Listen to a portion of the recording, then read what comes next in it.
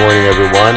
Welcome to this beautiful winter day in New England, January 8th, 2018.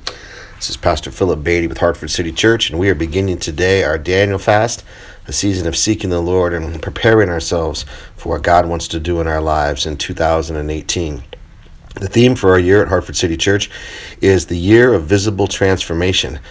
We take that from 2 Corinthians chapter 3 and verse 18, where it says that we are transformed and transfigured to become more like a God as He enters our lives, and His presence and His glory, which is bright and beautiful, begins to fill us and begins to change us. So I just wanted to record some daily encouragements during the Daniel fast. Hopefully we'll get one out every day. If not, we'll do our best to get as many out as possible during the next 21 days of the Daniel fast. So I just wanted to share with you this morning some morning encouragement. This is from Psalm 8, and I just want to read that for you this morning and then give you some reflections on it. Psalm 8 in the book of Psalms in the Old Testament, the Hebrew Scriptures, says that it is for the director of music. So this was a song that was written. It uses a term that we're not quite sure exactly what it means. There were musical terms and phrases that they used back then, but it's called a gittith. So this is a little gittith for you. Unfortunately, we don't have the music. I would love to hear what these words sounded like to music, but we don't. So it is a psalm of David, as it is ascribed to him. Hear now the word of the Lord, Psalm 8. Lord, our Lord, how majestic is your name in all the earth. You have set your glory in the heavens. Through the praise of children and infants, you have established a stronghold against your enemies to silence the foe and the avenger. When I consider your heavens, the work of your fingers, the moon, the stars which you have set in place, what is humanity that you are mindful of us? Human beings that you care for us. You've made them a little lower than the angels and crowned them with glory and honor. You made them rulers over the works of your hands. You put everything under their feet. All flocks and herds and animals of the wild, the birds in the sky and the fish in the sea, all that swim in the paths of the sea. Lord, our Lord, how majestic is your name in all the earth. Isn't that a beautiful psalm? You can hear it being sung as a song. In fact, I think it's been done a couple of times at least. Singing of the majesty and the glory of God as it is revealed to us through what He has created. We certainly can look at nature and see such beauty and majesty. Even on a cold winter day like today, I don't know if anyone's had a chance to notice the beautiful sunsets and even this morning the beautiful sunrise that we had. Now, most of you who know me know that I don't see the early hours of the morning very often.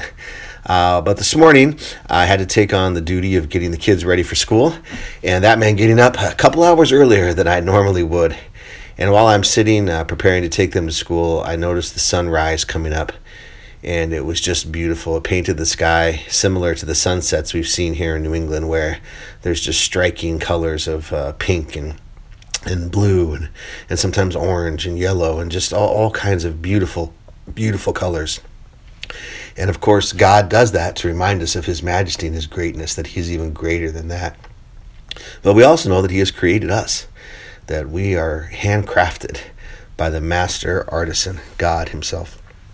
One of the things that stuck out to me in the psalm is this verse that says that God made us a little lower than the angels, but has crowned us with glory and honor and made us rulers of everything that God has created.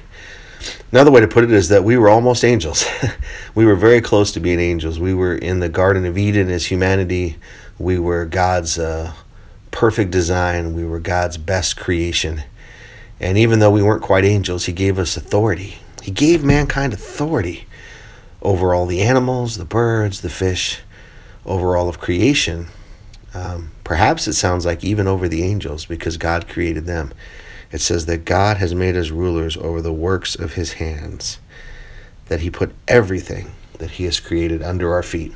Under our feet means just a symbol of ruling, that we rule over creation. Now we know from human history and experience in our own hearts that we don't always rule very well. We don't handle authority very well. But there's a redemptive hope that through Jesus Christ our Lord and Savior, as He forgives us, redeems us, cleanses us, transforms us into His likeness, that we might be able to rule in a way that God intends, with justice, righteousness, with love, and with peace. So I want us to remember that today as we head out into our days. Maybe you're in the middle of your day, maybe you're just finishing up your day and you're thinking about tomorrow. But wherever you're at, just think about what lies ahead of you in your world and realize that as a child of God, as a son or daughter of the King, as a Christian, as a follower of Christ with the presence of Christ in you, you have been given authority. And I encourage you to take your authority in the situations where God has placed you. Again, not in an overbearing or unjust way, but in a way that's full of peace and righteousness, in a way that actually brings flourishing and blessing to those around you. Remember today, you are not defeated, but you are more than victorious. No matter who you are under in your job or your work or whatever situation you find yourself in, remember that together God has given us authority over this earth, and we just want to exercise that proper authority in the proper way that God has given it to us.